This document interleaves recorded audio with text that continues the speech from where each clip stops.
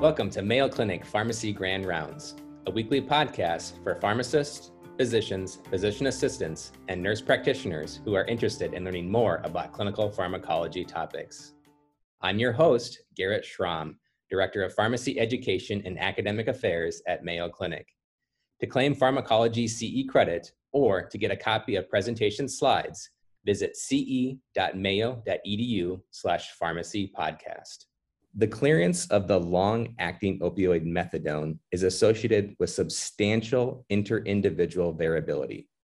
Accumulation can lead to sedation, respiratory depression, and even death. Many cytochrome P450 or CYP enzymes are involved in the metabolism of methadone, and single nucleotide polymorphisms in enzymes such as CYP2B6 may be a factor in that variability. But fear not, one of Mayo Clinic's pharmacogenomic experts, Dr. Dimple DeCall, is here to take it one sip at a time and guide us through methadone dosing for complex patients. So the learning objective for today's presentation are as follows. At the end of this presentation, I hope that you'll be able to describe the pharmacodynamics and pharmacokinetics of methadone, identify and discuss clinical practice guideline recommendations for the safe use of methadone, and then evaluate the evidence that we have for CYP2B6 guided methadone use. But before I dive deeper into the CYP2B6 pharmacogenetics relating to methadone, I'd like to talk about pharmacokinetics of methadone because it's quite unique. So a little bit of background about methadone. So why is it relevant? Well, according to the CDC in 2014, methadone accounted for just about 1% of all opioids that were prescribed for pain. However, out of the approximately 47,000 deaths that were seen, 23% of all of those deaths were methadone related. So this has primarily to do with the fact that there is considerable inter-individual variability when it comes to methadone dosing and how patients respond to methadone. So one person may not, respond to methadone the same way another person does. So for me, a 5 milligram 3 times a day may be a therapeutic dose, but for someone else, that might be a toxic dose to start off with. So because of that, it's very important, especially with methadone, to make sure that we monitor our patients closely for side effects, such as respiratory depression or even prolongation of the QTC interval. So as far as indications, methadone can be used for pain and opioid use disorder, and mostly it's used for pain that's refractory to other medications like other opioids, for instance.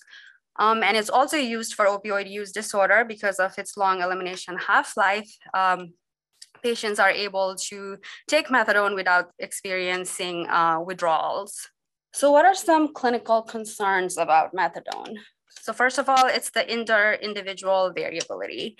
So like I said before, the analgesic half-life and the elimination half-life is a little bit different. So the pain relief that patients get from methadone is short-lived, but methadone hangs around in your body much longer. So you're still gonna have those levels in your body. So there's a difference between the analgesic and the elimination half-life, and that can be different from one patient to next. And then drug interactions is another factor to keep in mind. So there's plenty of drug interactions because methadone is not just metabolized by one CYP enzymes, but quite a few CYP enzymes. And then of course, adverse effects. So just like any other opioid, you're still going to have the nausea, the constipation, the urinary retention, but methadone also comes with two unique side effect profiles, like the respiratory depression, which can be fatal, along with the QTC prolongation, which can increase the risk of ventricular arrhythmia like torsades, which can also be fatal. So because of those, respiratory depression and QTC prolongation, especially very important to monitor patients when they're on methadone. So methadone, just like other opioids, is a mu opioid receptor agonist. And through this, it provides the nociceptive pain relief, but it is also an NMDA receptor antagonist. And this is where most of the neuropathic pain relief comes from when you take methadone for chronic pain, for neuropathic pain. And then it is a chiral molecule, so it is available as a racemic mixture comprised of the S enantiomer and the R enantiomer. And methadone is metabolized and cleared hepatically through N-demethylation to its inactive metabolite called EDDP. And the two enantiomers, the R and the S-methadone, are also metabolized to their chiral inactive metabolites.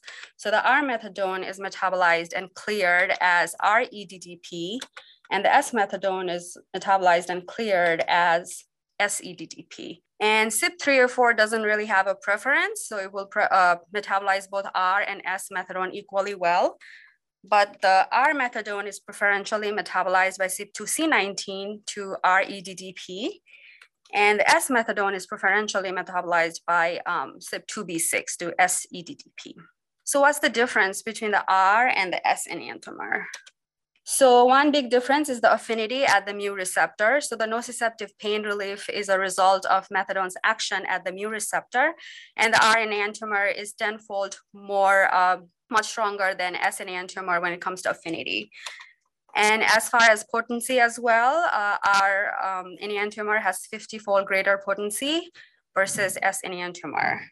So methadone can be taken through various routes, orally, rectally, through intravenous routes as well.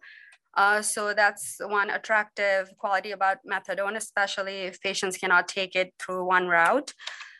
And it is a basic lipophilic molecule. It is detected in blood quickly, 15 to 45 minutes after taking an oral dose. And then it reaches peak concentration anywhere from 2.5 hours to 4 hours. And then after that, it's quickly distributed to the other organs like the brain, the kidney, liver, etc. However, after that, it's slowly released back into the plasma during the redistribution phase. And then it also has some protein binding. So it binds strongly to the alpha-1 acid glycoprotein, as well as to a certain extent to albumin and globulin. Whatever free or unbound methadone is remaining, that can vary from one patient to another as well. And up to 4-fold difference has been seen when it comes to unbound methadone floating in the plasma. So that could also explain extreme variability in patient response to methadone. So for example, if a patient has moderate to severe liver disease, they would have reduced alpha-1 acid glycoprotein. So then you're gonna expect that patient to have more free methadone floating around. So then that patient might be more prone to having side effects.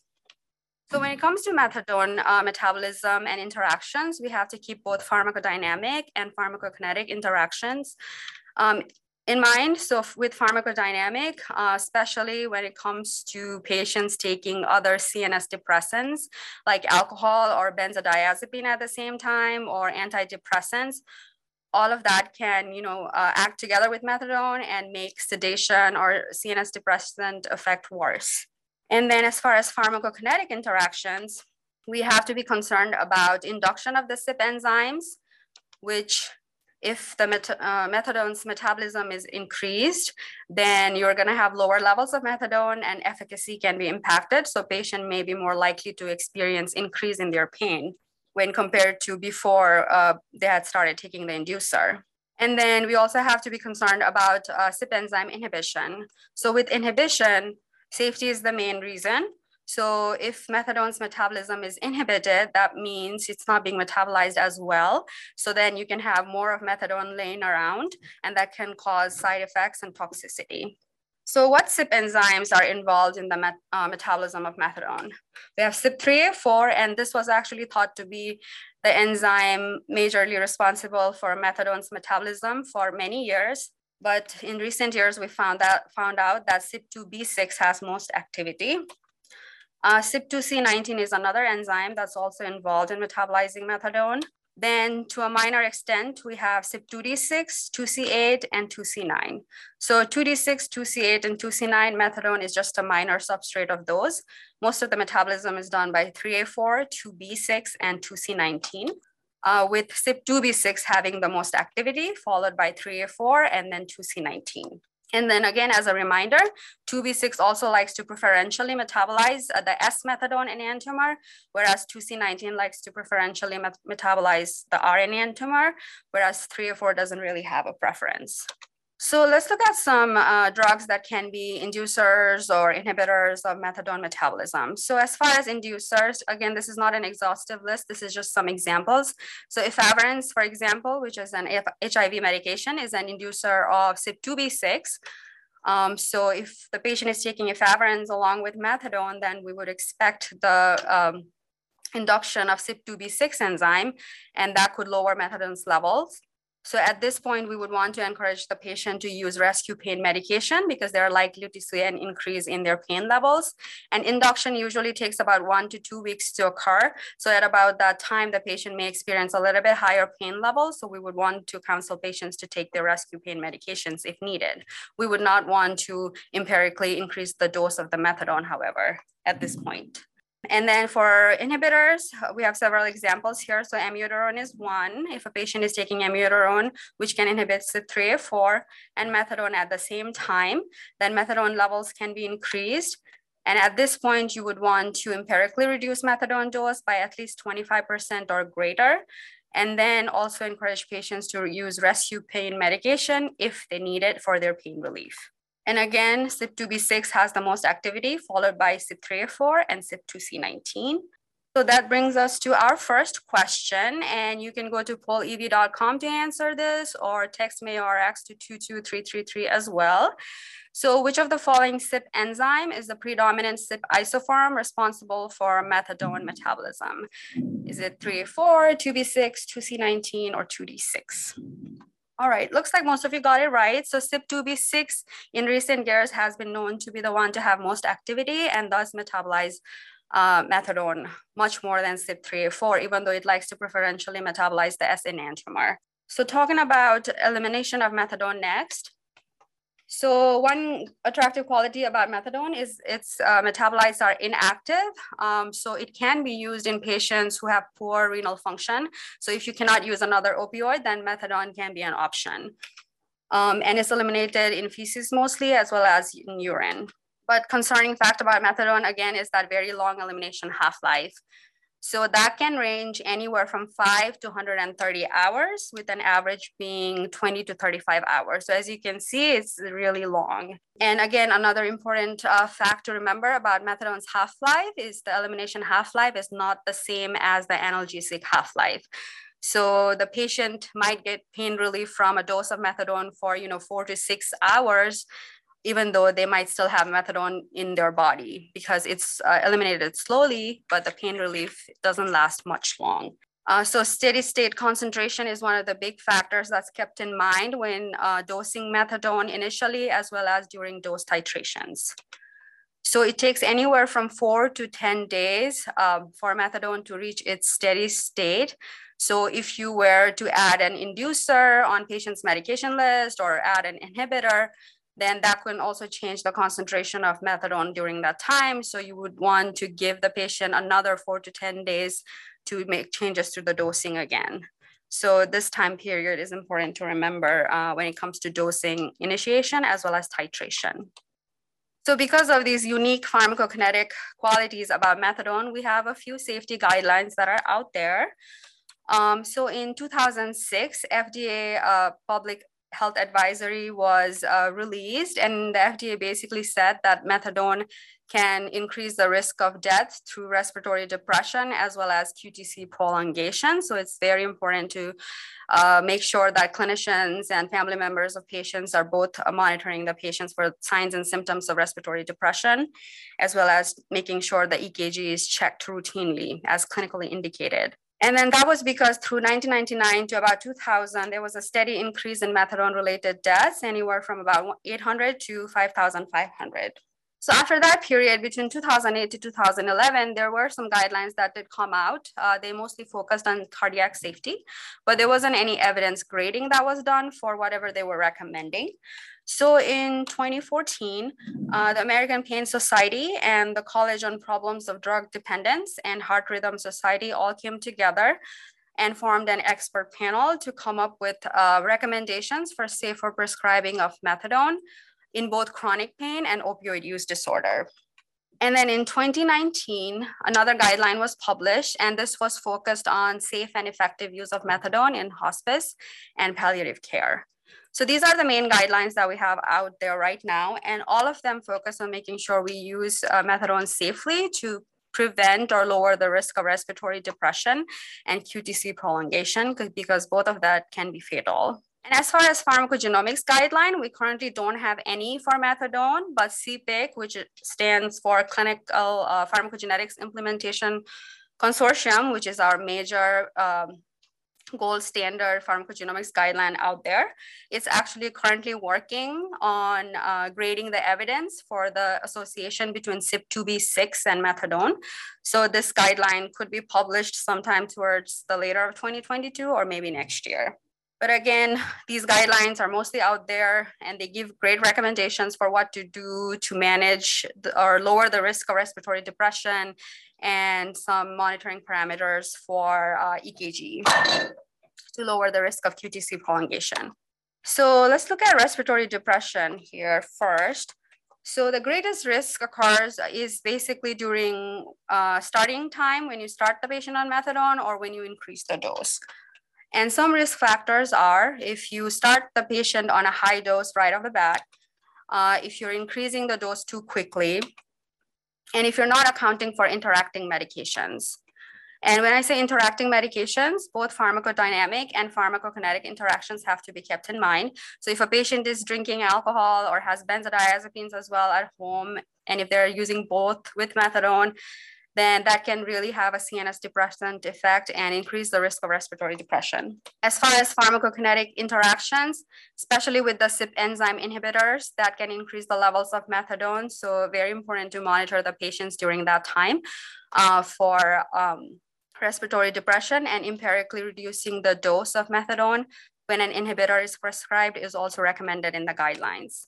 So the recommendations from both the hospice palliative care guidelines and the one from American Pain Society is to monitor for signs and symptoms of respiratory depression. So this would be things like, slowed breathing or excessive drowsiness, or if the patient is slow to wake up. So you would want to monitor the patient for a period of 5 to 7 days after you start the patient on methadone and after you increase the dose. So QTC prolongation is another adverse effect that we need to watch out for when it comes to methadone. So the guidelines recommend obtaining an EKG before starting methadone, especially if the patient has risk factors for QTC prolongation already. And if the patient has had an EKG before and the QTC was greater than 450 milliseconds in the past. And if they have a history of suggestive of prior ventricular arrhythmia. So what are the risk factors for QTC prolongation? So one would be electrolyte abnormalities. So if they have low magnesium and low potassium, that's a risk factor for QTC prolongation. If they have impaired liver function, because that can also reduce the activity of the CYP enzymes and also, reduce the alpha-1 acid glycoprotein, which methadone likes to bind to. So if you have impaired liver function, you might have more free methadone floating around in the plasma. If they have structural heart disease, so if they have any type of congenital QTC diseases, or if they have heart failure, or if they have prior endocarditis infection, genetic predisposition would be like congenital diseases that increase your risk of QTC prolongation. And then finally, also if they are taking other drugs that are known to prolong QTC, so like antiarrhythmics or antipsychotics, antiemetics like ondansetron. All of these are risk factors for QTC prolongation. So what can we do to manage this risk? The American Pain Society, as well as the hospice and palliative care guidelines, they agree that we should consider an alternate opioid if the baseline QTC interval is 450 milliseconds or greater, but less than 500. And they recommend avoiding methadone altogether if the baseline QTC is greater than 500 milliseconds. Because the risks of ventricular arrhythmia, fatal ventricular arrhythmia like Torsades really increases with these higher QTCs. So as far as dosing recommendations for methadone, the typical starting dose is 2.5 milligrams 3 times a day for pain. Again, the pain relief provided by methadone is short-lived. That's why it has to be dosed multiple times a day, even though the elimination half-life is long. But for frail and elderly patients, you would want to start at a much lower dose. So total dose of 2 milligrams per day would be the minimum you would use, to up to 7.5 milligrams per day in divided doses. So if you're really concerned about side effects for a frail elderly patient in hospice care, then you might want to do 1 milligram in the morning and 1 milligram later during the day total, and then titrate up slowly from there. And then again, doses should not be increased until patient has received the same methadone dose for at least 5 to 7 days. And then the other recommendations are for dose increases. So again, you should not be increasing more than 5 milligrams per day of methadone every 5 to 7 days. And then when the total daily dose of methadone is past 30 to 40 milligrams per day for pain, then the dose increase should not be more than 10 milligrams per day every 5 to 7 days. Again, the bottom line with methadone is starting slow and then going slow. So that's the main take home with methadone, just because we really do not want to increase the risk of respiratory depression, which can be fatal, or QTC prolongation, which can also be fatal. So that brings us to our next question. So all of the following are risk factors for methadone-induced QTC prolongation, except A, electrolyte abnormalities, B, any prior QTC of less than 450 milliseconds, structural heart disease, or use of concomitant drugs known to prolong QTC. Okay, looks like most of you got it right. So yes, the risk of QTC prolongation increases as the QTC is greater than 450, but less than that, the risk is not as much. All right, so how can pharmacogenomics help us with, making sure our patients on methadone are getting dosed right? So let's look at the impact of gene variation first. So gene variation can depend on the genotypes that the patient receives, so the alleles that they receive from their parents, as well as what type of drug they're taking, whether it's an active drug or a prodrug. So let's look at an example of an active drug first. So if a patient is taking an active drug, such as methadone or let's say citalopram, and they're a poor metabolizer of CYP2C19, if they're taking citalopram, then you would expect them to have higher amounts of drug because they're not metabolizing that citalopram very well. If they are a normal metabolizer, then we would expect them to have optimal response to citalopram. If they are an ultra-rapid metabolizer of 2C19 and they're taking citalopram, then you might see little drug and not a whole lot of benefit with that drug. Now, prodrugs are a little different. So if a patient is taking prodrug and they're a poor metabolizer, then they're not converting that prodrug into its active form. So they're not really getting much of the active form. So you would expect the patient to not get much benefit from the drug. So an example of this is codeine. So codeine is metabolized from being a prodrug to its active form, which is morphine. So if a person is a poor metabolizer, then they would not be getting a whole lot of morphine. So we would expect them to not experience pain relief. But if they are a normal metabolizer, then that's fine because you're going to get the desired clinical outcome. If they are an ultra-rapid metabolizer and they're taking a prodrug like codeine, then you would expect them to have too much of that active morphine from their codeine, and they might be more prone to getting side effects.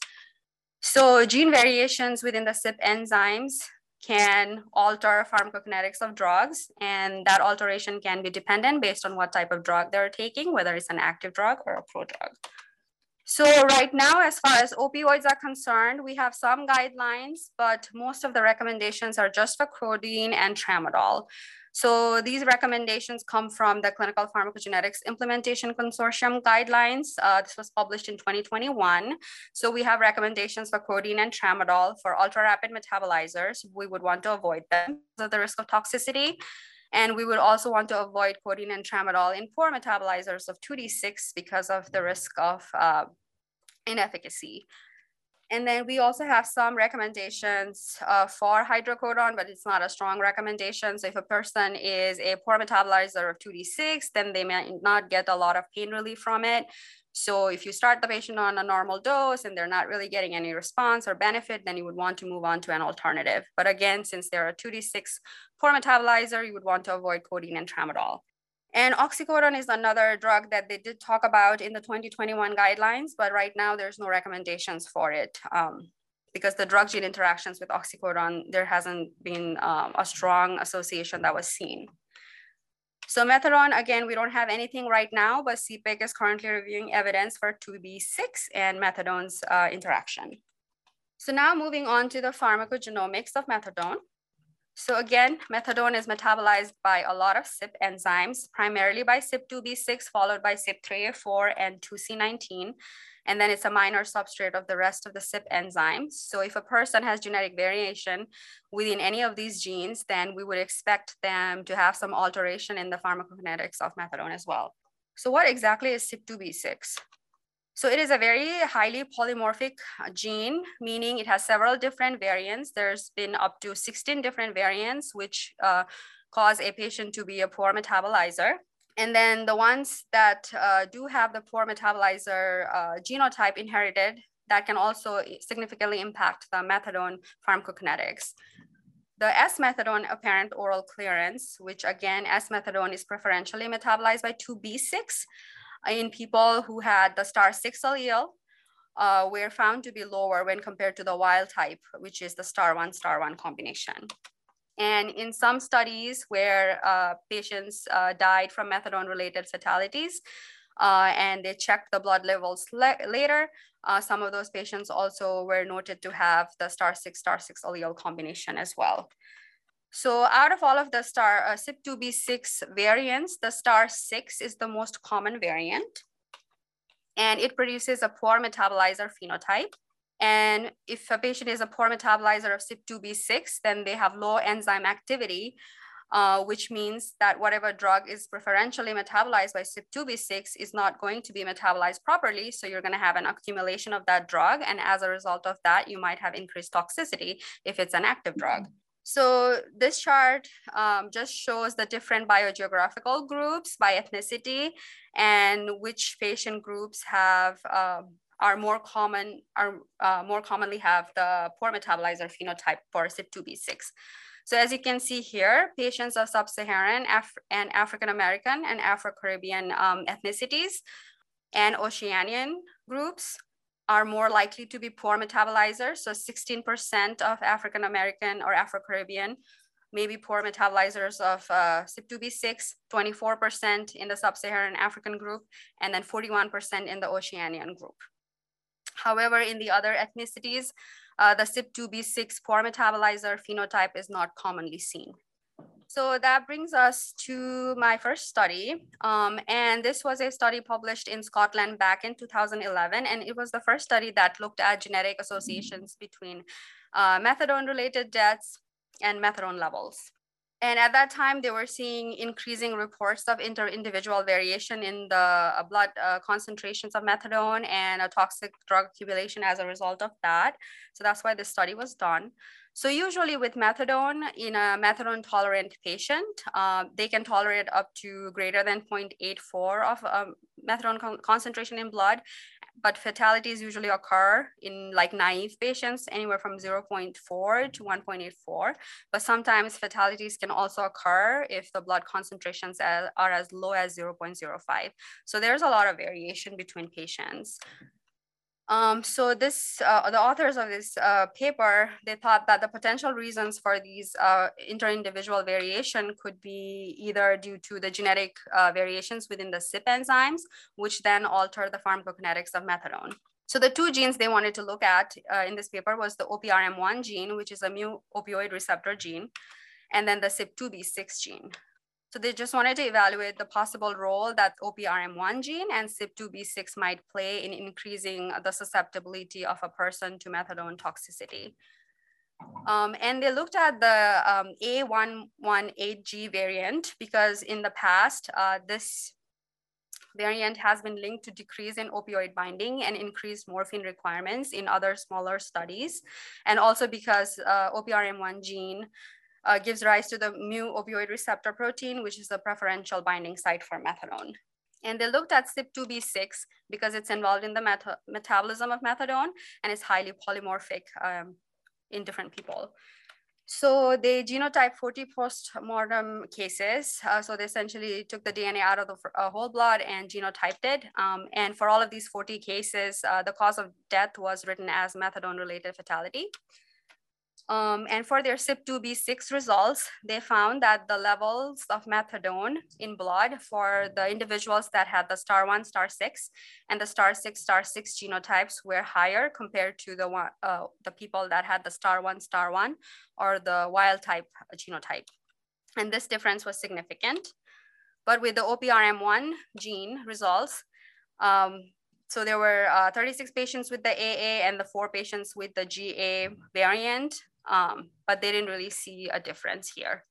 So essentially, individuals who were slow metabolizers of CYP2B6 had higher concentrations of methadone in their blood based on this study.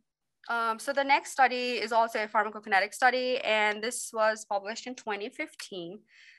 And here they wanted to look at the role of CYP2B6 polymorphisms in the clearance of methadone. So again, the inter-individual variability of methadone is not really explained. So they wanted to see if the CYP2B6*6 has any role to play here, because in vitro studies have shown that STAR6 deficiently catalyzes methadone metabolism. So they looked at the genotypes of 64 healthy volunteers after they had been taking methadone. 42 were Caucasians, 10 were African Americans, 10 were Asians, and the ethnicities of 2 others were unknown. And then 21 had the wild type genotype, 20 had the intermediate phenotype, which is the STAR1, STAR6 of the 2B6, and then 17 had the poor metabolizer phenotype because they had the STAR6, STAR6 combination. And then 1 of them had the STAR1, STAR4, with 3 people having STAR4, STAR6, and STAR5, STAR5 for the remaining. So essentially, they received a single dose of IV methadone and oral methadone, and then after that, the authors measured the plasma and the urine methadone and metabolite concentrations. So compared to the wild type individuals, meaning those that carried the STAR1 combination, the S-methadone average levels or average clearance orally was 35% lower in intermediate metabolizers, so the ones that had STAR1, STAR6, and 45% lower in STAR6, which are the poor metabolizers. So again, as a reminder, S-methadone is preferentially metabolized by CYP2B6, so it makes sense that in poor metabolizers, the clearance of S-methadone would be lower.